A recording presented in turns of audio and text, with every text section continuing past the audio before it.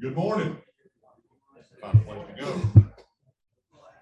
Welcome to Men's Roundtable. Glad you're here.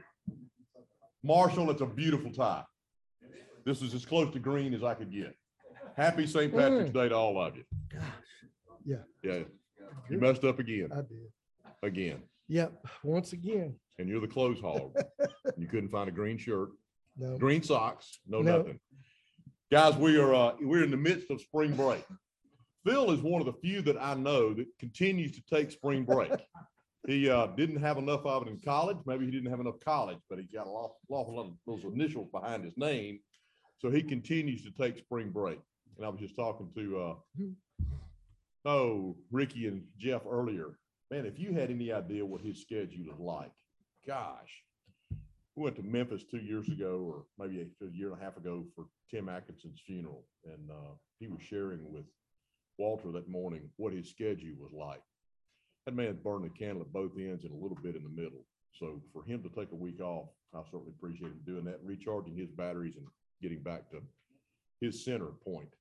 But we're meeting this morning, and we have special guest here. I'll let Ron introduce a good friend, someone that's very strong in this community, and somebody that I'm glad to have here with us.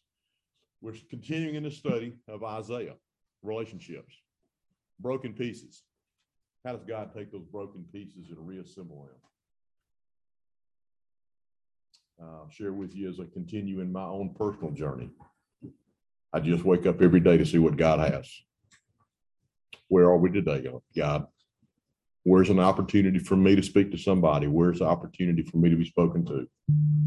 Protect me from the enemy. Help me keep my eyes focused on you. I'm glad to be a part of this group. Heavenly Father, I thank you so much for this day. Lord, I thank you for Ceasefire, for the leadership team, and for the group of men that are here, for the families that are represented. God, doing life with a group of men as a man is the only way I know to do it. Through encouragement, through support, through fellowship. Where two or more gathered, you were there. We feel your presence. We ask you to open our hearts, to pour into us. Open our ears so we hear the message. In your name we pray. Amen. Amen. Thank you, Joe. It's always great to be here and be able to share with you guys. Phil is actually at Daytona Beach. Joe, he's partying. He wants to be back at University of Tennessee. He thinks he still is. They made it to the NCAA tournament, and Phil's just beside himself, so he decided to go party for spring break in Daytona Beach. So hopefully he'll survive. We've got a special guest. Ben Derrick is a guy that has a heart for this as much as Phil and I do, and really reaching the hearts of men and changing lives, impacting lives. Ben's going to come up and we're going to share I'm going to grill him a little bit and kind of talk about where he's at and what's going on in his life. But first, we have a song, and you'll be glad to know it's not like Mahalia Jackson, black and white clip from the Ed Sullivan Show. I told Ben to pick the music because we talked about this a few weeks ago about we need to get some young guys here. We're all old, and man, we need some young guys, or we're just going to start dying off, and we'll be done. So the song we're going to play, and just read the lyrics. Travis Meadows is actually I think from South Jackson. And interesting story, interesting guy. And so listen to the words. The words are on your sheet, and it's about how things come out sideways when we don't deal with it.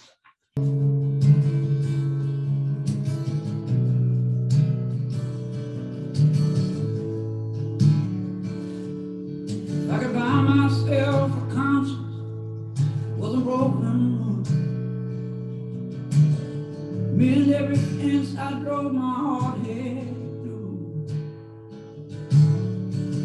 Relock all the doors I wish I'd never opened.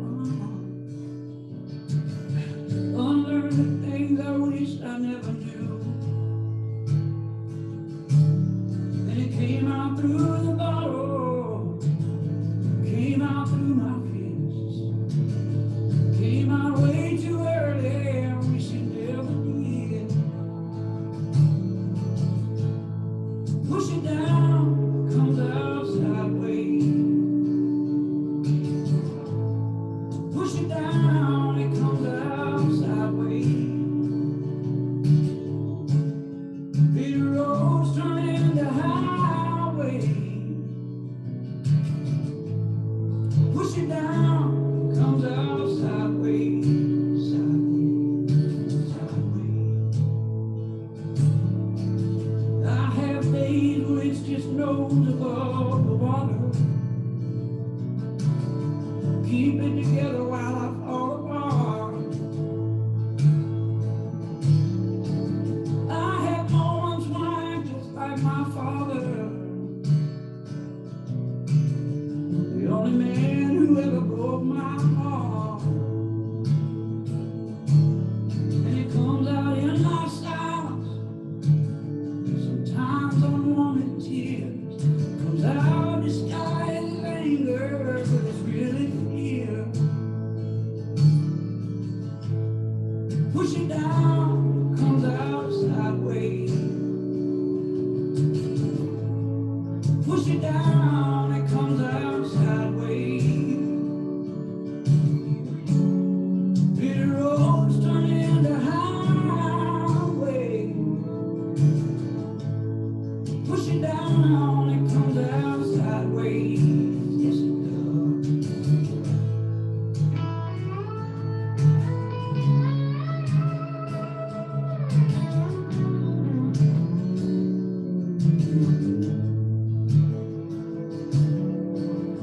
Push it down, it comes back up. Push it down, it comes back up. Push it down, it comes back up. Push it down, it comes back up. Push it down, it comes out sideways. Push it down, it comes out sideways. Bitter roads turn into highways. Push it down, it comes out sideways, sideways.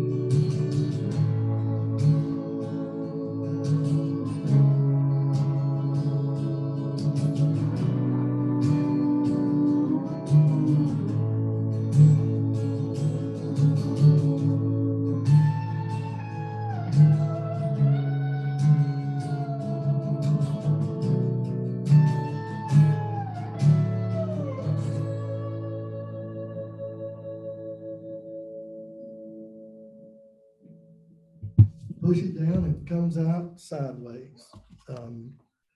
So guys, we've been doing the series and using the book Renovated by James Wilder. And I think the subtitle of that book is like Becoming a Church or that Transforms or the Transformed Church. And I don't believe that's possible. The only way a church transforms is if individuals transform. It's like I tell couples all the time in marriage counseling, there's no such thing as marriage counseling, right? All you got there is you got two individuals, and you got to have two individuals that are willing to grow and willing to change. Dallas Willard, who James Wilder, that's where the kind of the anchor piece in his book comes from. Dallas Willard always said that the main thing in life, one of the main things, is you've got to be willing to be willing. You may not know how to do it, you may not know what to do, but you got to be willing to change it.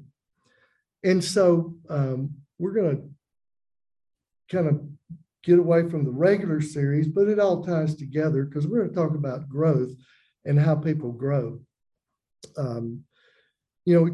I mentioned Phil, and, we all know Phil is transitioning.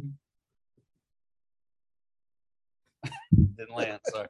Rewrite Nope, that one. Nobody got that. Nobody get it. Yeah, rewrite it. Nobody, no. Well, Ben is transitioning in a different way than Phil is transitioning. Thank God. And I love to say that. I love to say that to Ben, dude. So excited about your transitioning. Yeah. And so I just, we're just going to share a little bit. And then Phil's going to be out, I think, I don't know, about 6 times. And Ben and I are just going to team teach. I always like that dynamic because, when I do it with Phil, most of it I spend a lot of time making fun of Phil, and that's just fun. Right. And Ben likes to make fun of me. So, There you go. and vice versa. So why don't you just share with these guys just kind of what's going on in your life? Sure. And what you're stepping out to begin doing, and kind of how you got there. Yeah, well, I think that's actually the most important part. It's been an interesting part of being a professional Christian, working on a church staff, being a Christian nonprofits. People make gigantic amounts of assumptions about you and about your story. And that's actually been a way that I've been able to hide as an adult male, to kind of behind the veil of religion and working inside of Christian organizations. But about 5 years ago, I've learned this is actually the reverse. About 5 years ago, I attended a deer camp, and Phil offended me and Roan comforted me, which had to be God, because that's exactly backwards. That's backwards. It usually goes the exact other way. That's right. So I shared my story, which is just a nerve-wracking experience for most of us. And just being pushed in that realm where you just got to reveal. And so I did that and shared some stuff about my relationship with my dad. I don't know if you guys caught that lyric, but The Only Man That Ever Broke My Heart, man, that song is just full of imagery there. I shared some stuff. I was really proud of myself. I almost did an altar call at the end right there at deer camp. And Phil looks at me in that, well, I can't say that publicly, but he looks at me in that way. And he says, if you weren't a pastor, what would you be? And I almost came out of my camping chair to pop him in the teeth. And he was old. I was afraid I may kill him, so I didn't do that. But it just radically offended me. But come to find out, that sent me on a 5-year journey of trying to figure out actually who I am. And I've realized over the years that I'm an extreme codependent, covered in a religious blanket with a desperate need for validation. I had no idea how to say that on that deck.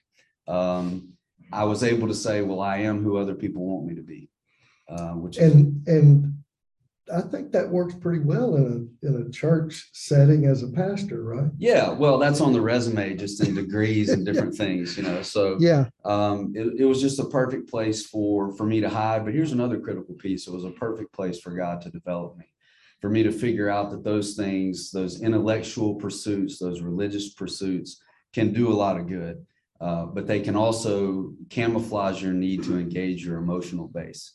And that's exactly what I did. Just a brief story. I'm a cancer survivor at 17, and I can remember sitting in my parents' kitchen, and we were having a discussion about me going to treatment to be radiated, basically where they just kind of set the yard on fire and kill the weeds and let the good stuff grow back. And I spent a solid 45 minutes persuading my parents. I'm a persuasive codependent, which is very dangerous. Persuading my parents at 17 that I needed to be able to drive to radiation myself, because that's what I should do. And my parents loved me very much, but they actually fell for that big speech. And I ended up getting in my Jeep and driving down to Baptist Hospital to take radiation alone at 17. Wow. So that's just kind of an indicator of the pattern that I was in. So after Phil asked me that question, you pull me aside and say, look, man, you're your own worst critic. And I said, man, I don't know what God's up to, but I just know I'm getting hit with truth right now. And thankfully, God gave me the courage and fortitude to deal with those things that I was hearing. So this is the end of a pretty long journey. It feels pretty sudden for folks. One day you're a pastor, the next day you're not going to be. Everybody thinks there's some kind of sexual indiscretion that has happened. Just always, who stole money, who slept with who. But that's not the story here at all. It's actually a beautiful picture of when a man is forced into a journey by a loving God to actually discover who he is, which gets us to the question that's asked at deer camp all the time: what do you want? And I had to answer that question honestly. I have no idea. I just wish you would tell me what I'm supposed to want. And God has just carefully tilled the soil in my life and in the relationships around me, which is also very critical for me to be able to say what I want is to be able to get to the business of sitting with men, as many as possible on a very regular basis, to help them uncross and untangle the wires so that they can live into their purpose like I'm learning to live into my purpose. So I'm going to be able to do that starting in April. I'll be able to kind of straddle the fence of church work, and you know what happens when you straddle the fence, but I'll be in church work and also sitting with men, being a biblical counselor to try to help them integrate some stuff that maybe they've never learned before.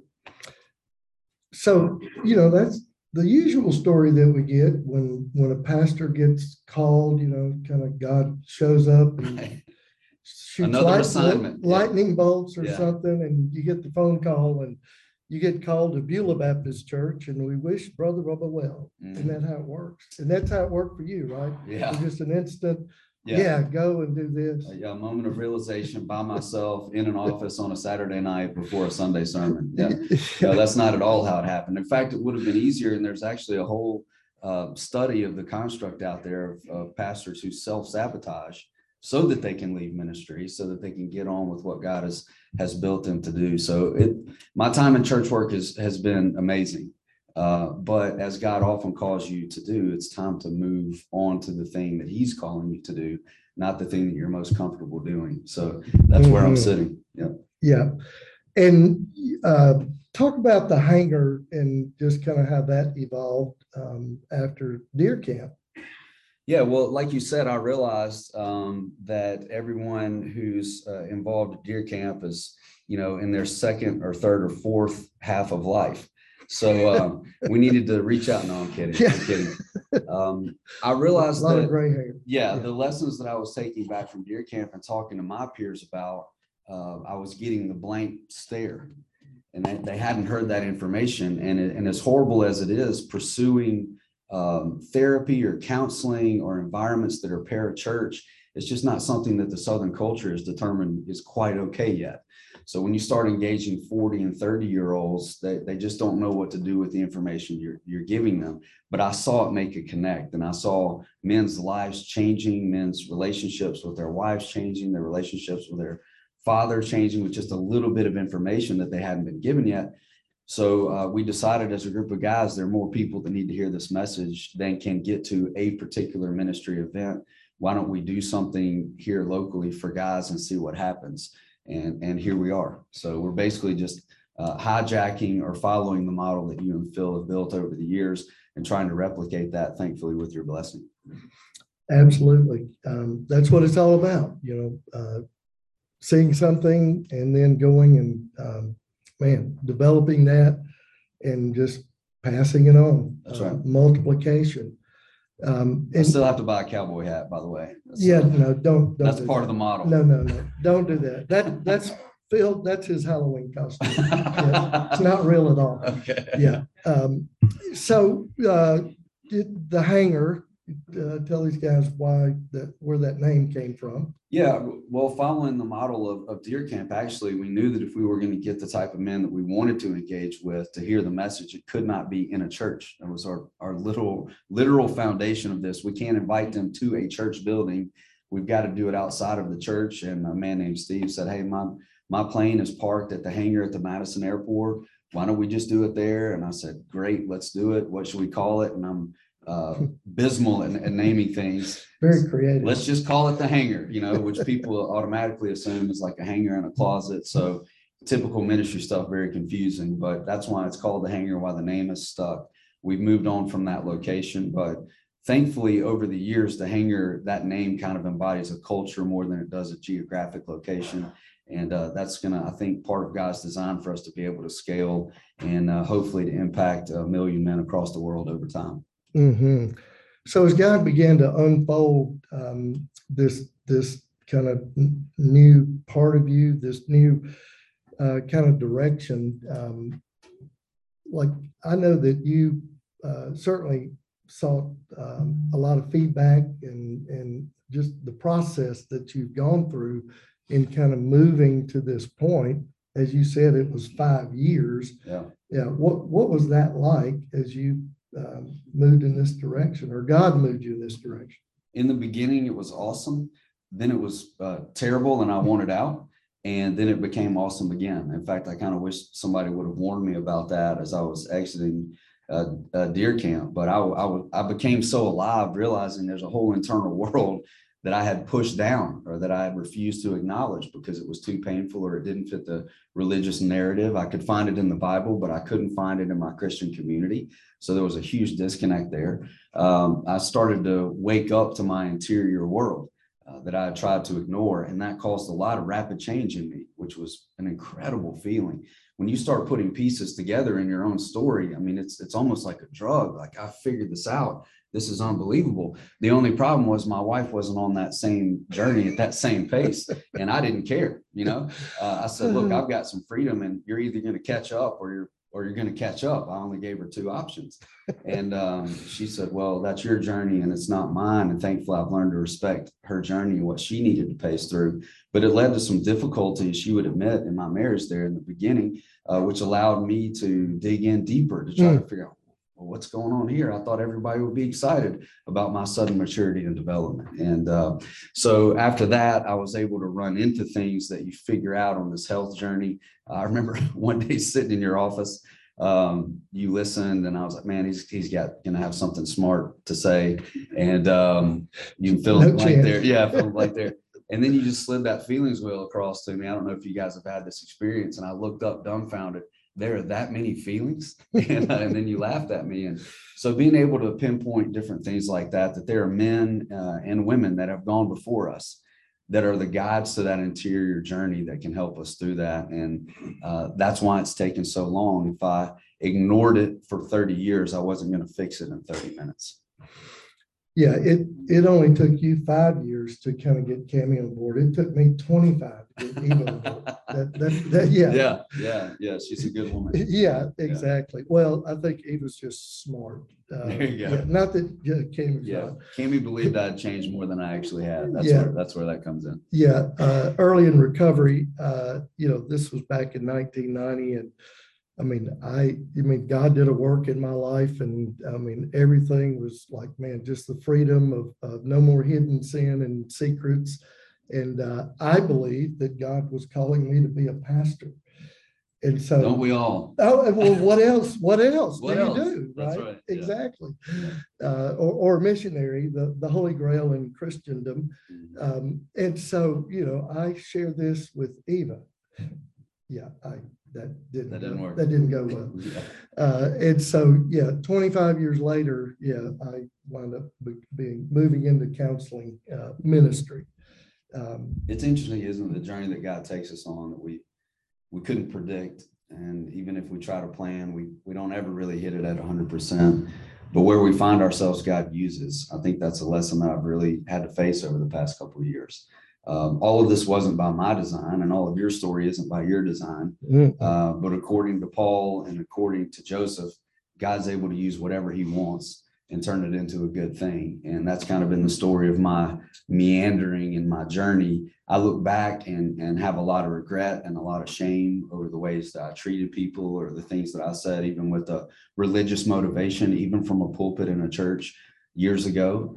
But God has used all that to get me here, and it feels rich and productive and purposeful. And that's only due to the hands of God. And your story, I'm sure you'd say, is the same. Oh, absolutely. Yeah. It's like my plan B was, no way would I ever thought I'd be doing what I'm doing. And here we are. Yeah. So let's talk about growth and just this idea of emotionally healthy spirituality. I always say, and I think it's maybe on the handout somewhere, but I don't believe that there's any such thing as spiritual growth. Growth is growth, period. The soul is all interconnected. And if you're if you're growing spiritually, you're growing, right? And if you're growing emotionally, it's growth. You can't separate it. And I think, and again, not you were an insider in the church, but it seems that one of the things that I heard consistently and here in church is this idea of if I just get more knowledge, more Bible, pray harder, all the things that we've heard, somehow I'm going to grow. Yeah, which is, is absolutely myth. And the place to go to debunk that myth is the life of Jesus, which thank God for Jesus. Right? Amen. Who walked the earth and showed us what true masculinity and true growth was like as an individual, but also guided other people in doing that. The position I take, and I think one that you take as well, is that we can use spiritual growth as a smokescreen for avoidance. That's a lot of what men do. And it's not that we have a negative motivation or malicious intent. It just feels like the model that we're given. Well, now that you've recognized your depravity, that's a big word that churches like to throw around. Now you need to get involved in spiritual growth. And what that means is you need to be comfortable being as feminine as possible when you engage God.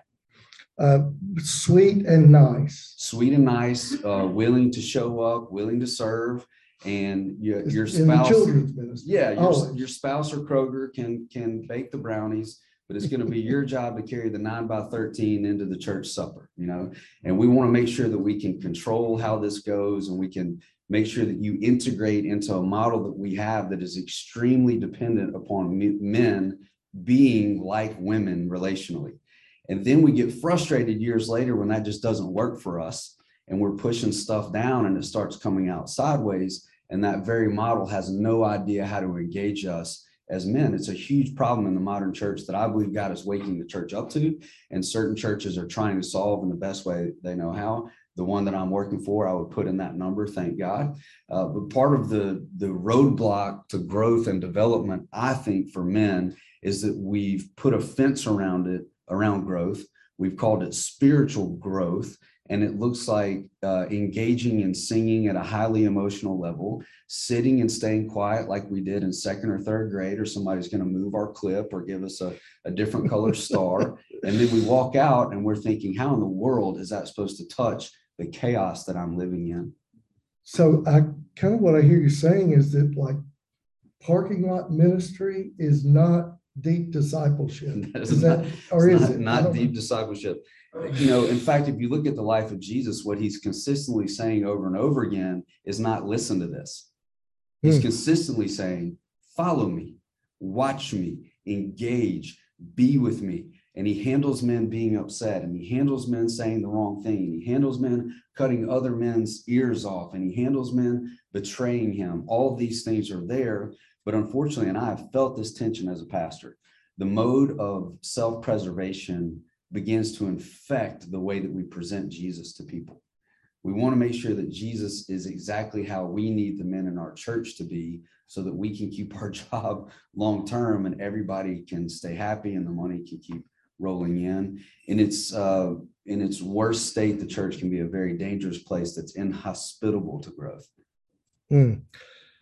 Yeah, it's, you and I've talked about this quite a bit, and just the idea of the feminization of church. I mean, the culture has become feminized, and certainly that has seeped into the church. Mm-hmm. And I often say that so many times look across the church and the aisles, and I see men that are just really bored. And just they're there. You think you see them bored? I'm on the stage. Yeah. You get to. You're trying to talk to them. I know. I'm just looking at them. When I see the glow of the iPhone on a man's face, even if it's the Bible app. No, it's always the Bible app. I've lost him. He is not engaged. Yeah, and that's not his fault. It's probably mine. Yeah. But it's just it's the model, and it's as Paul David Tripp in his book Dangerous Calling says that. It's a systemic problem that goes all the way to the way that pastors are trained, and then how to do church, and then how that moves into the institutional setting. and it's just a systemic problem from beginning to end. Yeah. And it's, it's hard to change that. And I always say, I believe Jesus operated on the fringes. He wasn't big on the institution, at least the stories that I read, he really kind of didn't like those guys a whole lot, or they at least argued a lot. Yeah. Well, he loved them very much, but sometimes it seems like he didn't like them very much, right? But that's what honesty feels like. That was my experience at Deer Camp. Man, these guys must really not like me. Maybe they don't like pastors here. It's kind of the question that I'm asking. But we like some. Yeah, when you see Jesus interact with the religious, he has some of his strongest language, and he doesn't clean it up afterwards. He doesn't come back and reconcile in some office somewhere. He just speaks the truth, and he lets those men deal with the truth. I believe pretty passionately, having worked in the church for 10 years, if the church is going to change, it won't be because of the man in the pulpit. It will be because of the men in the pews. That's the hope for change inside of the American church. And I believe God desperately desires for that to happen. And I believe he's setting men up in the pastorate so that churches will be open to that groundswell. This is how revival always happens. It doesn't happen with the man in the latest Lifeway bestseller in his office figuring out how to give a great speech. There are problems in our culture that sermons and speeches will not solve. It must be a real engagement with the real person of Jesus Christ. And that's what's happening to the men who are gathered here, who are watching. That's what's happened to us. Look at the change that's resulted. Yeah. I always say it's kind of like undercover Jesus in some of this work. You grab a guy and you say, hey man, I found some bread, and this bread is really good. It's not stale. It's not moldy. You ought to come check this out. It's amazing how guys once they taste of it, it's what they're longing for, and not even knowing it. But it's authenticity, it's honesty, it's truth. It's just very genuine. Yeah, no doubt about it. What God is up to is pretty exciting if you look at it from that point of view, that he's unwilling for man to destroy what he has blessed and put together. I mean, we say that kind of stuff all the time in church language. Well, God is on a rescue mission for the church, and it's evident right here what God is up to. Yeah, and throughout church history, when the thing that always has preceded revival is repentance, and I believe that it's men, and I'm not God bless women, but there's a thread throughout Scripture, and God calls us men from the beginning when He named us Zakar, right? That's the Hebrew word for man in Genesis chapter 2, and it means the remembering one, and then to act on that, and it's to remember God and to act on that relationship. And evidently we forgot pretty quick, like Adam, it's in our DNA. And then God sends the Ezer Kenegdo, the warrior woman, to help him remember right. And to act on that in his relationship with God. Yeah. So can I ask a question? I don't know how this works. Are you in charge? No, we're good. Okay. Yeah, whatever. All right. Anybody got a question? Yeah. So my question is, if you bring up Genesis and God engaging man, we talk about this story quite frequently in men's circles. But the way that the church deals with failure, the way that Christendom deals with failure, when I look at the Bible, it just doesn't seem to match up. I mean, we referenced tongue-in-cheek earlier that when failure happens, there's a calling to another town where we can just hit reset in our brokenness and start over and hope nobody finds out this time. That's not what God did when things went sideways in the garden. He had a very different plan of restoration. I'm curious to get your answer, as you've seen me personally deal with my own failures, and you have people that come into your office or sit on that deck and are dealing with failure, and you're trying to get them to a place of growth. How do we help that happen? Yeah, I think the first thing that has to happen, because the model has been, you take a guy and he shows up, he comes to Jesus, and then I always call it, it's like we're just going to put a robe on the pig, right? We're going to clean him up on the outside. I always say when I came to Jesus, I became a good Baptist, and I quit drinking, cussing, and smoking, which for a 20-year-old frat boy at Mississippi State, that was a big deal. Yeah. That was serious, right? You were serious about Jesus. Absolutely. That's all I needed to do, and I did it. But the thing that I didn't do was deal with all the stuff that I grew up in. And if we don't deal with that, it's going to come out sideways. And mine certainly came out sideways into a full-blown sexual addiction, all hidden, all secret, very involved in church, house, picket fence, Sunday school. 2 children, dog. Yeah, Sunday school, teachers, class presidents of our Sunday school. I mean, it looked good on the outside. However, all the stuff was still there. And it was just manifesting and acting it out. It came out sideways. And that's one of the things that I see so often in church is like, it's just come down here, get Jesus, and now you're good, and go serve in the parking lot ministry. Yeah. Right. Yeah. Or the wallet ministry. Yeah. That's an even better one. That's the main thing. Yeah. Sorry, not picking on things. Yeah. Anyway, it's just real. We're telling the truth. And I always say, if I was in that position, I would be 10 times worse than any of them. Can confirm. Because I like my stuff. And I'm so glad you didn't become a pastor. Yeah, I know. It's been great. I would have been good because I know how to shame people. Man, do you? Yeah. And so I think it's this idea, tying it back into what is growth? How do we become healthy emotionally, healthy spiritually? I mean, that's the idea of wholeness.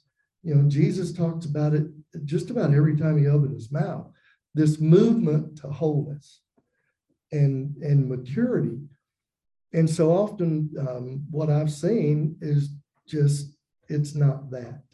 It's just more kind of show up, do the deal, and you're good. Yeah. And never really deal with the real stuff that has to be dealt with if you're going to mature and if you're going to grow.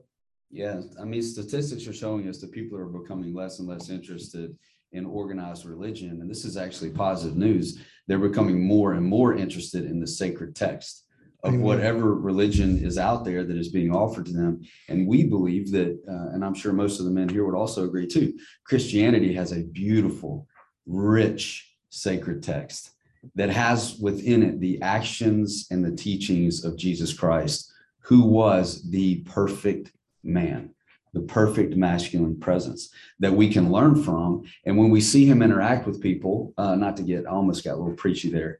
That's all right. Stand up, we'll sing the third and fourth stanza. When we see Jesus, away. That's right. When we see Jesus interact with people, they come to him with one problem or one issue or one question. And then Jesus is able to engage that interior world to force them into a place of awareness, because that's what love does. That's what love at Deer Camp does. That's what love at the Hangar does. It forces you into a place of awareness instead of saying, well, I know it's okay that you've got one hand tied behind your back, but we've got a whole one-armed ministry you can join and everybody there loves you. No, let's untie that hand behind your back and let's let you live with purpose. Jesus just cuts straight to the heart of it. Where are your accusers? Jesus asked. Let's get right down to the heart of this. Let me give you a voice. Jesus says, yes, I know you don't have a husband. You slept with a lot of men. That's getting right to the heart of things. Yeah, I know you want to ask me about religious stuff, but what you really need to do is sell your things. That's what you need to do. Yeah. And I think that's, it's one of the things, I mean, Jesus is the master counselor, right? When Jesus restores Peter, that's one of the greatest examples of group therapy, right? He didn't pull Peter over behind the boat and say, okay, Peter, we're good. You're good. It's all good. Mm-hmm. No, he did it in the group, and he recreated the exact scene of when Peter denied Jesus 3 times. And he walks him through this healing process, and he heals Peter's shame. And shame, I believe, is the biggest thing that keeps so many men from living the life, the truth, and the way that Jesus offers. Because we believe we're not worthy. The enemy is the father of lies. And we believe those messages somehow from our past actions, our degraded thoughts, whatever it is. And then we're just kind of like taking up space in a pew. That's right. And if in our family lives, with our children, with our wives, and our work lives, with our coworkers, and at our churches, we don't feel seen, then we're already losing. And we go into coping mechanisms that help us deal with everything that's going on inside that we don't like, because we have very effective ways to push that stuff down. There's a reason why every man in this room understands when you push it down, we know what that means. Yeah, I know how I push it down. I push it down with anger. I push it down with pornography. I push it down with that fourth and fifth drink every night. We understand that, but most of that, I believe, most of that is because we don't feel seen. We don't feel understood. And my position in my life is I had a very unhealthy relationship with the unlovable parts of myself. That was a big thing for me. So whenever I was triggered and I felt embarrassed about those unlovable parts, I became big and religious and angry and even smarter and a larger vocabulary. If I start using big words, somebody needs to ask me how I've been triggered, because I'm trying to prove, hey, I need to be seen. I need to be seen. You know, if I initiate sex with my wife and it doesn't go the way that I wanted it to go, then I start screaming about how I need to be seen. That's really the essence of a large part. And this isn't every man's issue, but it was my man's issue. I don't feel seen. And when I am seen, I don't know how to handle that, because the parts that you see embarrass me. Yeah, we want to hide it. We want to hide it. And we'll sabotage it too. Yes, but then I had to understand, and the Deer Camp community taught me this. When you go back to that original story, God shows up, he starts asking questions. He gives the man a voice, but it doesn't just stop there. He is willing to sacrifice life of an animal to provide for the son that he loves very much. He's willing to engage in sacrifice inside this environment. And how foolish of me personally to believe that I could go longer than 3 chapters in my life without failing. If Adam couldn't do it. Oh yeah. He was in a perfect environment. And he had the perfect father. Yes. Yeah. And the perfect wife. And look what they did. And look what they did. But I think, well, man, I could go at least 9 or 10 chapters before I fail. That's not how it works. No. We all have the same sickness. Yeah. Which means we can all pursue the same medicine. Yeah. And it's, scripture's so clear. It's like in my weakness, in my failure, in all of that stuff, that's where God shows up. And we believe, that somehow it's just the opposite. I've got to be good, perfect. I've got to perform. And as long as I do that, man, I'm good with God. Isn't it interesting that the man that you're referencing, Paul, was probably, as I scanned the Bible, the most religious man in there. Yeah. And the way that God... And he was a serial killer. Exactly. Yeah. And the way that God transformed his story is that he struck him blind. Yeah. Which allowed him to stop focusing on the outside and forced him to focus on the inside. And we would think in that dark room down Straight Street, Paul got better because God did something else supernatural. What he actually did was started to heal Paul relationally. Yeah. He sent a man to go put a touch on that man to start his journey to healing. And then we skip this in church a lot of times because we don't understand it. But Paul spent years inside of a community of men preparing for the ministry that he did later. And we kind of want to skip all that because we've got to get everything straight in a 30-minute sermon. Yeah. And, that thread through scripture, the idea of how men need other men. I mean, it's there from beginning to end. Even the Proverbs 31 passage of the godly woman, right? The husband is mentioned once. And where is the husband in that passage? He's sitting at the city gates with the elders, wise men of the land. And boy, that wife feels loved. She feels safe. She feels secure. And that's what it takes, I believe. Yes. So we would say foundationally, we could talk about broken systems all morning. And we need to call those things out. I think the enemy has used this is a dangerous word. The enemy has used our cowardice to keep us from speaking against religious systems that are broken so that those religious systems can continue and affect generations that come after us. Look, I would not want to destroy the church. That's the exact opposite of what I would want and you would want. We want to restore the church to engage men relationally, because I don't think the United States of America knows what it's like yet for men to be engaged in the spiritual growth journey that encompasses everything and starts to hand Jesus to people instead of our institutional construct. Yeah, and this is not a new phenomena. The Salvation Army was started because what's his name, William Booth, men were not engaged in church. So he started the Salvation Army, right? That appeals to men. Mhm. And then the YMCA, Young Men's Christian Association. That's why the guy started that. It was because men were not engaged in church. And that, again, that was 1800s. Mhm. So this is not new. No, it's not new. But I think what is new right now is that God is pushing to the fore the second half of the message. Yes, we as men are broken, and God says, and I can put that brokenness back together and restore it. And you can do incredible things with your life if you will engage. Yeah, and it always happens only in community. I mean, even the Lord's Prayer, it's not a I, me. You go read the Lord's Prayer. It's our, it's we, it's us. Jesus speaks to community, connection, brotherhood, one another. I mean, it's there throughout the New Testament. Yeah, we're learning very rapidly that we're getting the exact results that our system is designed to produce. And we're not okay with that.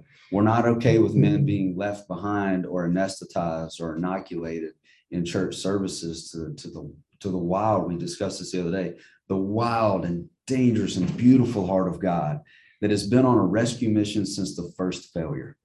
And we're still failing and he's still rescuing. Amen. We are in a war, and it's not with Russia. We have an enemy that's bigger than that. Mhm. And I think, when you and I first met, it's just, that spirit meets spirit, and just the heart for reaching men, leading men to freedom, seeing lives changed. And then, it's generational change Mhm. as men begin to experience the true freedom in Christ, becoming their true selves in Christ. We talk about that, in Bible speak, they call it flesh and walking in the spirit, but it's really your old false self, the things that you did that kind of worked for you, versus your true self in Christ, who he created you to be from the beginning, and then life happened. And we got sideways and sidetracked. Mhm. Yeah. My story in particular is that the real danger in those coping mechanisms is that they almost work every time. Until they don't. Yes, they almost work every time, but it's so refreshing to be around a group of men that are willing to peel out of bed and stop before they go to work, or tune into teaching before they go to work, to say that Jesus Christ is the solution that does work when we engage who he actually was on planet Earth. He's the solution. We've just kind of messed up presenting that solution over the past couple of generations. Yeah, Dallas Willard always talked about this idea of discipleship. It is really, we are apprentices with Jesus, right? We're learning as an apprentice with the master. Mm. And the only way that happens is with other men that are further along that journey, and you begin to see and do, and you follow the model that's laid out for us with Jesus with skin on, Mhm. I think. Yeah. Wouldn't you say that one of the first steps too is being willing to be offended? I absolutely, because I'm an equal opportunity offender. You Yeah. absolutely are. But I think it's a critical part of the journey. If we're unwilling to be offended, then we're going to have a lot of trouble with Jesus. Yeah, because that's kind of what he did a lot. Repeatedly. Yeah. Even with his closest friends. Like, hey, Peter, hold my wine, watch this. Exactly. And he rolls in. Calls one of his best friends essentially the personification of evil. Yeah. The thing that is the most against his plan, one of his best friends. Oh, yeah. And that relationship survived. Absolutely. Jesus was willing to offend. He was willing to offend his friends. He was willing to offend the religious, because he had this commitment, even to the end of his life, a commitment to presenting the truth. And how would our communities change? How would my life change if behind my front door, I had that sort of tenacious commitment to presenting and also to being willing to accept reality and the truth? Yeah, it really is. We talk about a lot the idea of feedback. And if you're not in a relationship with somebody on an intimate level, and I'm not talking about your wife, intimacy is just simply knowing and being known, has nothing to do with sex, but you've got to have that level of friendship in order for somebody to know you and to see your blind spots, and to know your frailties, shortcomings, character defects. And then when they see it, they can look at you and say, dude, I love you, but man, let's talk about this. But if you don't have that level of friendship, you're never going to get honest feedback, right? And I believe that feedback, a man's level of maturity is based on his ability or inability to receive feedback from safe people. Yeah. And I was initially very unwilling. I spent a lot of mornings after deer camp at Primos in those blue booths griping about Phil Harden. I did. Yeah, dude, I do that every week with him at Broken Egg. Yeah. Oh, well, you're just a jerk. I was genuinely confused. So True. yeah, those men were patient with me and asked me questions like, well, why is this such a big deal? Why are we together 5 times over the past 5 weeks and you're still talking about Phil Harden? Why did this guy trigger you so much? I'm like, well, who wouldn't be triggered? It took 5 weeks to get out of my excuses and my explanations about how justified I was before I faced myself. Like, wow, there is something here. God's trying to do something in my life. And we don't have a lot of time to go into this, but here was the danger for me when you talk about intimacy and it not being about sex. What had happened to me is I had set up my marriage as the source of validation in my life. That's where I got validation. Dangerous place. Yes, and specifically physical validation, because that's what I learned growing up in Northeast Jackson. That was the commodity for validation. So I'm forcing that in my marriage. That's where I'm receiving that. I don't understand that intimacy is larger than that. So when I have these big questions, I don't even think it's possible to go to the world of men to get that answer. So I'm for almost 20 years forcing that validation and growth question onto my spouse.